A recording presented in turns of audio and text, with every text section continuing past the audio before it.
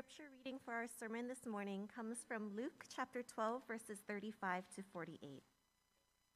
Stay dressed for action and keep your lamps burning, and be like men who are waiting for their master to come home from the wedding feast, so that they may open the door to him at once when he comes and knocks. Blessed are those servants whom the master finds awake when he comes. Truly, I say to you, he will dress himself for service and have them recline at table, and he will come and serve them. If he comes in the second watch or in the third and finds them awake, blessed are those servants. But know this, that if the master of the house had known at what hour the thief was coming, he would not have left his house to be broken into. You also must be ready, for the Son of Man is coming at an hour you do not expect. Peter said, Lord, are you telling us this parable for us or for all? And the Lord said, Who then is the faithful and wise manager, whom his master will set over his household to give them their portion of food at the proper time? Blessed is that servant whom his master will find doing so when he comes. Truly, I say to you, he will set him over all his possessions. But if that master says to himself, My master is delayed in coming, and begins to beat the male and female servants, and to eat and drink and get drunk, the master of that servant will come on a day when he does not expect him, and at an hour he does not know, and will cut him in pieces and put him with the unfaithful. And that servant who knew his master's will but did not get ready or act according to his will receive a severe beating. But the one who did not know and did what deserved a beating will receive a light beating. Everyone to whom much was given, of him much will be required, and from him to whom they entrusted much, they will demand the more. This is the word of the Lord.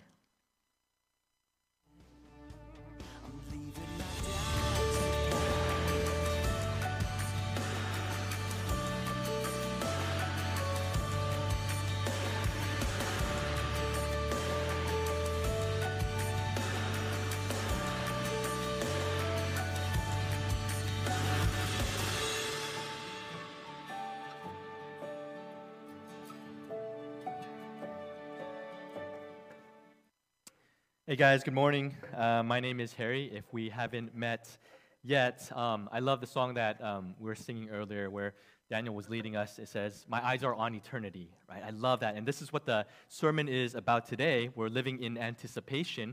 So we're going through this Luke sermon series.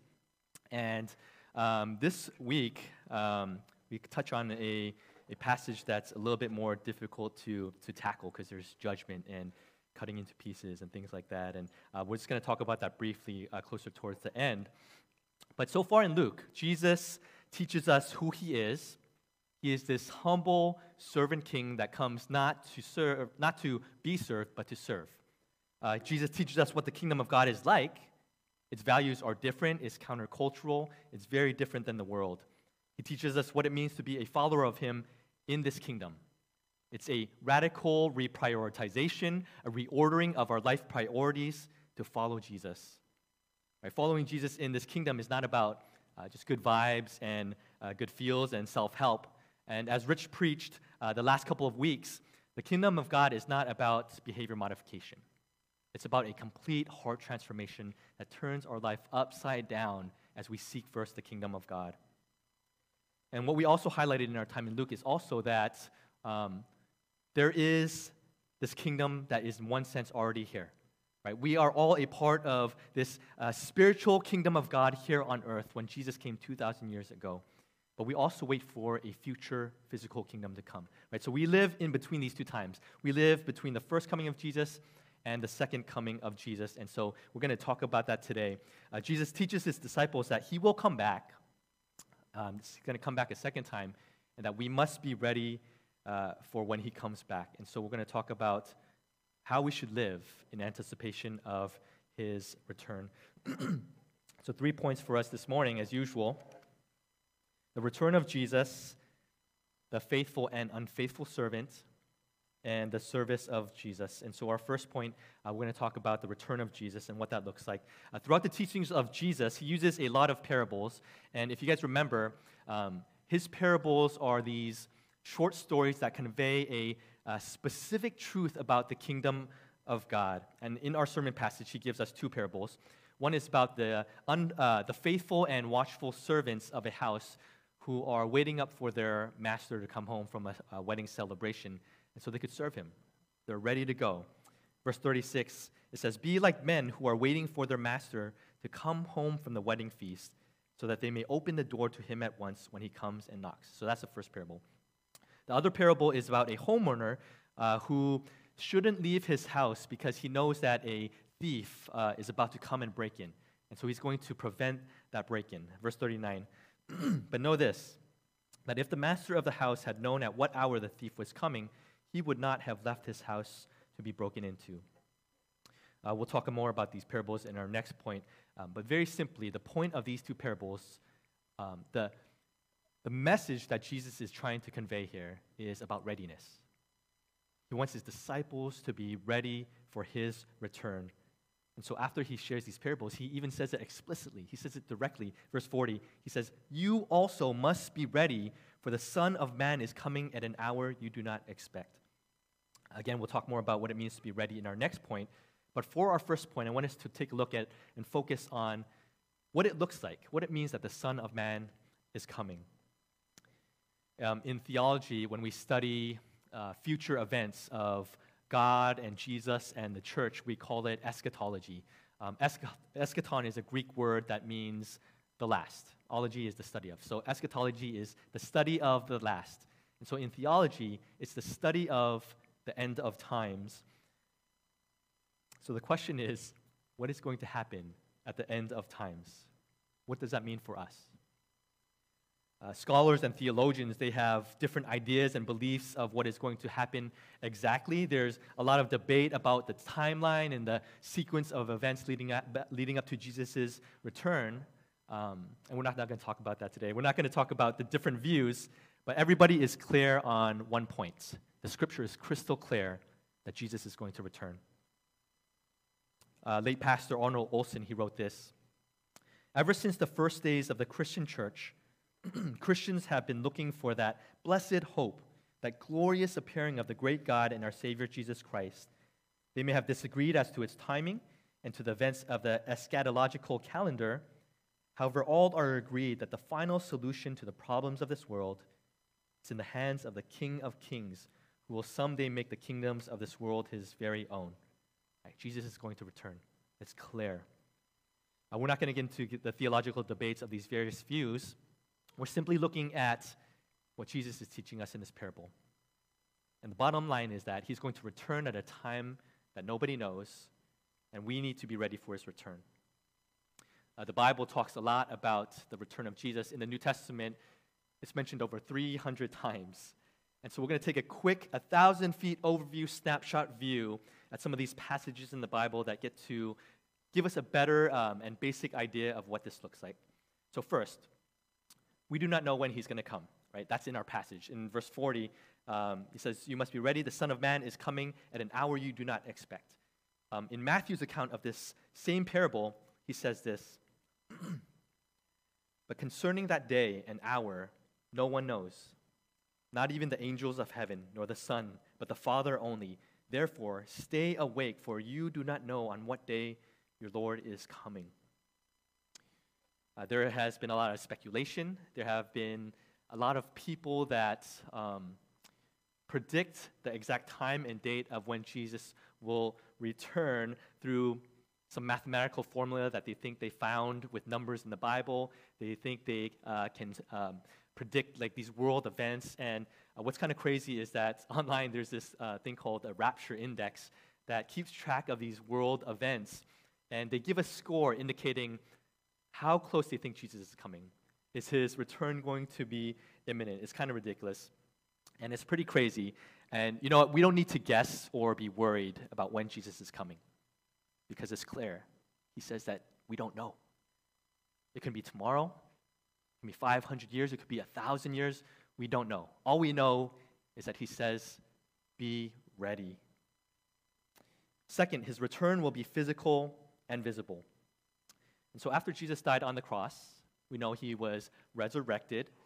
He was on earth in the flesh with his disciples and other eyewitnesses for 40 days.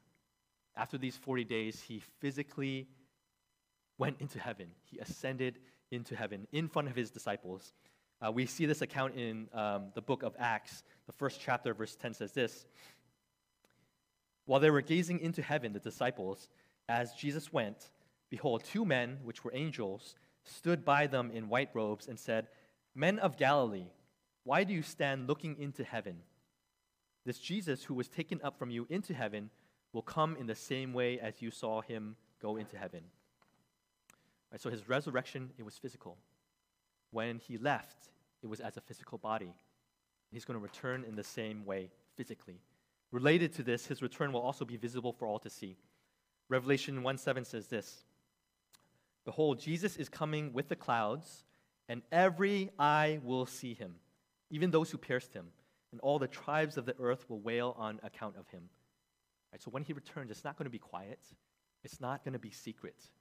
The entire world is going to know when he returns. And lastly, third, his return will transform and renew all physical creation, including our physical bodies. There's so much more that we can talk about here, but for now, in this super quick snapshot view, just know that we will experience a completely redone physical creation and world that has no death or sickness or sadness. Right? That's our hope. Revelations 21 says this: "Then I saw a new heaven and a new earth, for the first heaven and the first earth had passed away, and the sea was no more. And I saw the holy city, New Jerusalem, coming down out of heaven from God, prepared as a bride adorned for her husband. I heard a loud voice from the throne saying, 'Behold, the dwelling place of God is with man. He will dwell with them, and they will be his people. God himself will be with them as their God. He will wipe away every tear from their eyes, and death shall be no more. Neither shall there be mourning, nor crying, nor pain any more, for the former things have passed away.' And he who was seated on the throne said, 'I am making all things new.'" The Apostle Paul, he teaches us also in Philippians 3 that our physical bodies will be made new by Jesus as well. He says this: "But our citizenship is in heaven, and from it we await a Savior, the Lord Jesus Christ, who will transform our lowly body to be like his glorious body by the power that enables him even to subject all things to himself."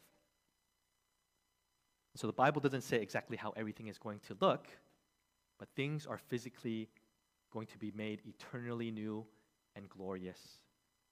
So we ask, why is it important that Jesus' coming be physical?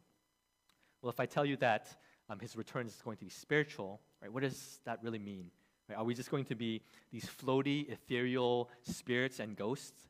Right, it's a little bit harder to grasp that and harder to understand. But if I told you that the return of Jesus was going to be physical, that it's going to be tangible, that he's going to be right here with us, just like you and I are right here in this room, in the flesh, right, we can relate. There's more joy in that. We can be moved. We can understand a little bit more. Right? There's kind of like a joyful reunion between close friends, close family members that we haven't seen in a while. It's kind of the difference between like chatting on the phone or texting your date versus being in person with them on a date, right? Or being virtual, worshiping, or being in person. It's different, right? You're right here with Jesus. And so this is why it's important to understand that his return is physical. And so very plainly, to recap this part, Jesus will return at an unknown time. He's going to return physically and visibly, and he's going to recreate and renew all of creation. And so maybe you're thinking, okay, cool. Jesus is going to return for real, but what does that mean for us right now? It means that the entirety of our lives is meant to live in anticipation, right? Joyful anticipation of Jesus to return to us, right? It stirs, this anticipation kind of stirs in our hearts this longing, this desire to want to see him and be with him again. I've shared this story before, but several years ago, good friends and I, we wanted to get House of Prime Rib in San Francisco. So weeks in advance, we book our time there. And as the reservation day comes around, right, we're group chatting, we're texting back and forth, and we're really excited about enjoying this expensive but highly anticipated meal that we only have once in a while. And I didn't eat all day for this meal, right? So I didn't eat breakfast and I didn't eat lunch. You guys know how it is, right? And I was just thinking about dinner this whole time as we were all working. And I really wanted to be hungry. I really wanted to savor this meal. And it's in this waiting that there's this buildup. There's this excitement about coming into this meal. And, I'm not a fan of driving into the city because the traffic is always, really bad. And on this particular day, it took 3 hours to get from home to the restaurant, from Fremont to San Francisco. The traffic was just really bad. And normally I'd be pretty irritated. There would be some cussing going on. But on that day, eyes were on the prize, right? Eating that King Henry cut with good friends, nothing else mattered. I didn't care that it took me 3 hours. I could have waited 6 hours and I would have been okay. I was waiting for this moment. This is what a deep longing and anticipation means for us as Christians. You see, Risen, learning to live in anticipation of the return of Jesus means that we constantly look forward to being with our King and our Savior. And it gives us this endurance and this hope in the waiting, no matter what happens. Right? Nothing else matters. Eyes on the prize. When Jesus comes, I imagine that it's going to be like that moment where, sometimes you see those video clips of those military moms and dads that have been away for a while, and they come to the school event to surprise their kids, and once they see each other, once they lock eyes, man, they scream, there's excitement, there's joy, they run up to each other and they hug, right? There's a homecoming. This is what we have to look forward to when Jesus returns. Christianity is not about self-help. It's not about temporary good feels. It is ultimately about a homecoming, an eternal homecoming with Jesus, to have our hearts filled with joy. So Jesus says he's coming, and as we live in anticipation of his coming, we are told to be ready at all times. And so this brings us to our second point. The faithful and unfaithful servant. Coming back to one of the parables, Jesus says in verse 35, "Stay dressed for action and keep your lamps burning, and be like men who are waiting for their master to come home from the wedding feast, so that they may open the door to him at once when he comes and knocks." So there's the master of this house, and he is away at this wedding celebration. And these Hebrew wedding celebrations lasted a long time. Not just hours, they could last several days. And so for his return, it was uncertain. It could be anybody's guess. But the servants of that house, they were good servants. They didn't worry about when their master was coming because they were always ready. Even in the late hours of the night, it says that they would keep the oil lamps filled with, and it was burning throughout the night. Basically, it was like keeping the lights on. They were called to stay dressed for action. Right, so back then they wore these long flowy robes that went down to their ankles, and anytime they had to do rigorous activity, they would wear a belt and they would pull up their robes and tuck it into their belt, and so it would free up their legs. Right, their knees were exposed. They were more mobile to move around. It's kind of like if we changed out of our tight skinny jeans and into some workout clothes, so that we can have more mobility and flexibility. And so this is what it means when they were dressed for action. And so these servants, as we see, they are faithful, they are vigilant, they are watching, they're waiting for their master to come home. Right? They're not grumbling, they're not complaining, they don't have bad attitudes, they're not lazy. They serve eagerly as they wait and anticipate their master's return. Sometimes when people come over for dinner, once in a while, Lauren and I will have had a long day. It was a busy day, and sometimes what ends up happening, usually me, is I procrastinate cleaning up. Lauren's usually good with all the food and stuff, but I'll procrastinate cleaning up, and so around 6 o'clock, 6:30, it rolls around, and I start cleaning up at like 6:20 or something, and I get flustered, right? I was like, oh, there's so much stuff everywhere. There's stuff all over the place. I clean up the bathroom still. We have to make sure there's no dookies and pee in the toilet, because the kids always leave it there. And so I get flustered, and by the time they come, it's not fully cleaned, and my mind is just so distracted. Right? That's not being ready.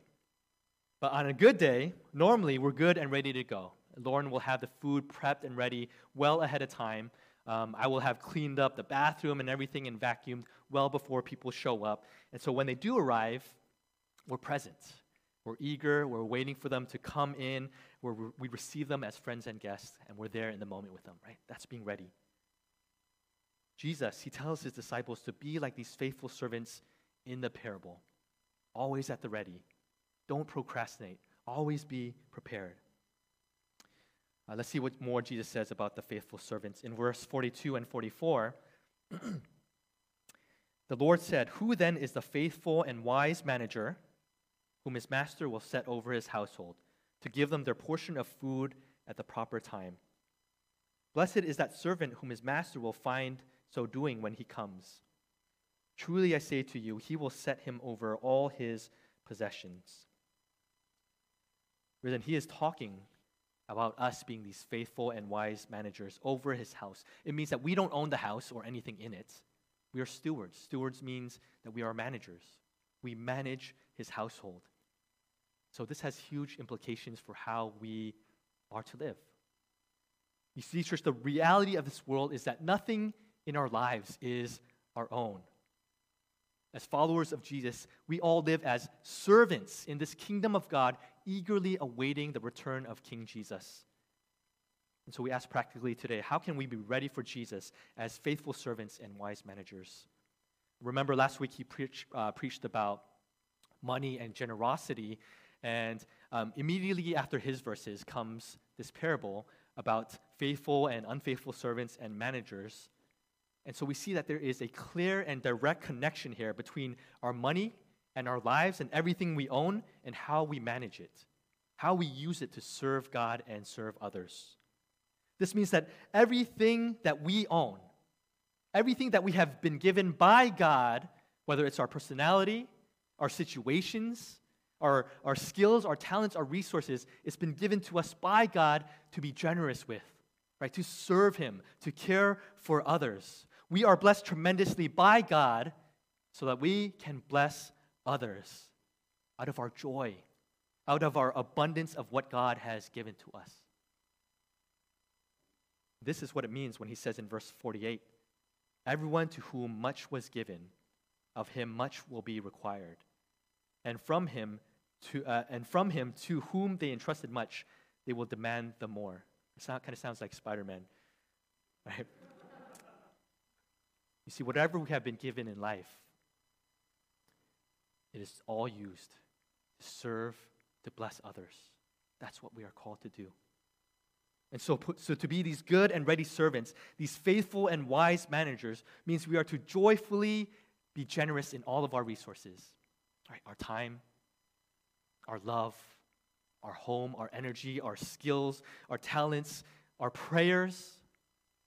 Risen, it means practically, rather than just thinking about ways to pad our retirement, we use our money joyfully to serve the kingdom. Again, it doesn't mean that you have to give your money here at Risen. Like Rich said last week, find missionaries to support. Find nonprofit organizations that you believe in that will help the disenfranchised and the marginalized. If your neighbor is working hard, they still can't pay for their dinners and they can't support their kids, find ways to help and support them. It means that rather than just watching TV and playing games after work all the time, be joyfully generous with your time. Invite people over. Cook dinner for them. Provide dinner for them. Befriend them. Pray with them. It means rather than just planning out your own vacation, find ways to joyfully give of your time in serving the city with the unending needs of people there. It means rather than just working nonstop, trying to get that promotion, you need to learn how to prioritize. Learning how to joyfully care for your husband, your wife, your kids, your community here that needs you to lead them for other brothers and sisters to be discipled. You know, I say this not as though that I have it all together and you guys don't. Like, I am right there with you guys. I speak for myself here. And I totally understand that we all need boundaries, that we all need to care for ourselves. I'm a huge proponent that you care for yourself, that you don't burn out. And please don't hear me say that you can't take vacations, that you can't hang out and play games after work. I want to do that. I am right there with you guys. We are free to do all of those things. But the question we ask is this: are we faithful and wise managers of everything that God has given to us with our time, our talents, our treasures? Risen, do we live as faithful servants in the kingdom of God, joyfully anticipating his return, or do we live in our own kingdoms of self? You know, in classic Jesus fashion, and in contrast to the faithful servant that we just talked about, Jesus gives a proper and grim warning against the servant that is unfaithful. He says this in verse 45 and 46. But if that servant says to himself, "My master is delayed in coming," and he begins to beat the male and female servants and to eat and drink and get drunk, the master of that servant will come on a day when he does not expect him, at an hour he does not know, and he will cut him in pieces and put him with the unfaithful. Man, this is a hard saying. Talks about judgment, listening to it and preaching on it, it's not easy, right? These verses will never make it onto a coffee mug or a poster on your wall. But Jesus gives fair warning.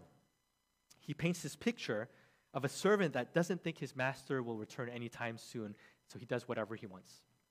He's selfish, he's neglectful, he's abusive, he's reckless. Jesus says this servant will be punished and judged severely. He's going to be cast out of the house along with the unfaithful. That means he's going to be condemned for eternity. What's scary is that this unfaithful servant is in reference to people within the church. R.C. Sproul, he says this: "This is what makes the text so scary. Jesus was not talking about people who are on the outside of the church. He's not talking about rank pagans who have nothing to do with the kingdom of God. He was talking about the people who are inside the church, have been appointed stewards of the kingdom of God, who have made professions of faith, who perhaps come to church each Sunday, and he may have been referring to ministers who have an extra high responsibility of stewardship." See, it could be any of us, and that is a frightening thought. Jesus uses this extreme and graphic picture of being cut in pieces to shock us, to wake his disciples up, to get them to emphasize the seriousness of being ready as faithful servants. Right? It's a scary thought because you and I both know that while we might not be as bad as this drunken, abusive, unfaithful servant in this parable, still, like the unfaithful servant, we think Jesus is out of town for a while, that we have plenty of time. We think we're still young, we have plenty of time before we die, and so we put off our faith. Maybe we just want enough Jesus so we could feel good about ourselves. We think we can shore up our faith later, so we end up living lethargic lives of faith. Author and theologian Frederick Buechner, he says this: "Intellectually, we all know that we will die, but we do not really know it in the sense that the knowledge becomes a part of us. We do not really know it in the sense of living as though it were true. On the contrary, we tend to live as though our lives would go on forever. There's no urgency. Whereas maybe we think we have plenty of time to be faithful, so we put off Jesus. Rather than living in the kingdom of God, we live for our kingdoms of self. And so Jesus gives us a wake-up call with this warning." This is kind of a downer, right? What do we do then? Do we try harder? Do we will ourselves to be faithful and joyful? Do we modify our behaviors out of fear? No. Risen, we look to Jesus. We look to the gospel. And let me close with our last point. This is the service of Jesus. You know what I love about the gospel is that it is honest. It tells us that we are sinful. It tells us that we are selfish. It tells us that we are broken. It tells us that we are neglectful. Sometimes we care for others. Sometimes we serve others. A lot of times we care for and serve ourselves. The gospel assumes that we are unfaithful servants. It knows that while we can at times be faithful and wise and passionate, a lot of times we are faithless, we are dumb, and we are these sleepy servants. The gospel assumes that we deserve to be cut up and cast out. But do you know why the gospel means good news? Because while we were still sinners, while we were unfaithful servants, Jesus Christ died for us. He came to serve us first. He came as the only true and faithful servant who lived perfectly, who deserved nothing but glory and honor, and yet He took the severe punishment, the severe judgment that we deserve. He was cut up, He was cast out, He was condemned on the cross for us, so that we could live. Right? He did nothing wrong. And He did it, risen, because He is a good King. He is a loving King. Man, He is our servant King that loves us so much that He will do anything. He will do anything to bring us back into the kingdom. Matthew 28:28 says this: "The Son of Man came not to be served, but to serve, and to give His life as a ransom for many." You see, risen Jesus Christ will return, and when He does, when He sees us, He's going to come and He's going to serve us. Verse 37, "Blessed are those servants whom the master finds awake when he comes. Truly I say to you, he will dress himself for service and have them recline at table, and he will come and serve them." Listen, do you see why we can live in joyful anticipation for Jesus to return? It's because as we live, as we try to live as faithful servants, as wise managers, we do this not out of fear of punishment or condemnation for when we mess up, when our faith is imperfect, but we do it out of a deep joy and love for our King and Savior that loves us. And He actually comes to serve us. He dresses Himself for service. He seats us at His table, this table of honor and fellowship. And so you see, when we believe this beautiful gospel, and to the degree that we're able to grasp the weight of what it means for our lives will be radically different. We'll be radically moved and changed. We will live joyfully out of a renewed and transformed heart that longs for Jesus to return. And so let me end with this quote by Phil Ryken. "These parables about servants and masters are some of the weightiest parables in the Gospels. They bring us face to face with our destiny. They show us that we all need a Savior. For whether we are more or less ignorant, whether we have been more or less faithful, we have all been neglectful in our stewardship. Who can say that we have always been at the ready, or that we have made the best use of all the good things that God has given to us, or today that we are living in full expectation of the coming of Christ? This is why we need a Savior to suffer the punishment that we deserve for our sins. Jesus Christ is the true and faithful servant who took all our unfaithfulness upon Himself when He died on the cross, and then He buried it. He buried it, church, in the grave before coming back to life. And listen to this.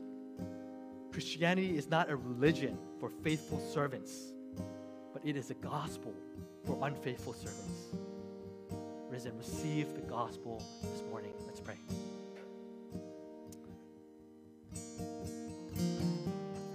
Oh God, we are at your mercy.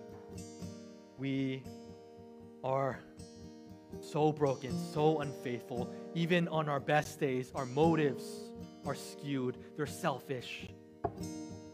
The more we understand how sinful we are, that we could never live up to these standards of these faithful servants, the more we will rely on you and cling to you and long for you to come back, to restore this world, to restore our souls and our hearts, to bring us cleansing and forgiveness, to make us righteous again, Father.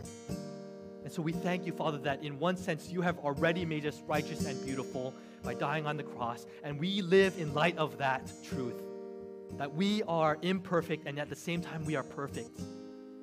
We live in this tension that we are fallen and broken and sinful, and at the same time we are justified, cleansed, and made brand new.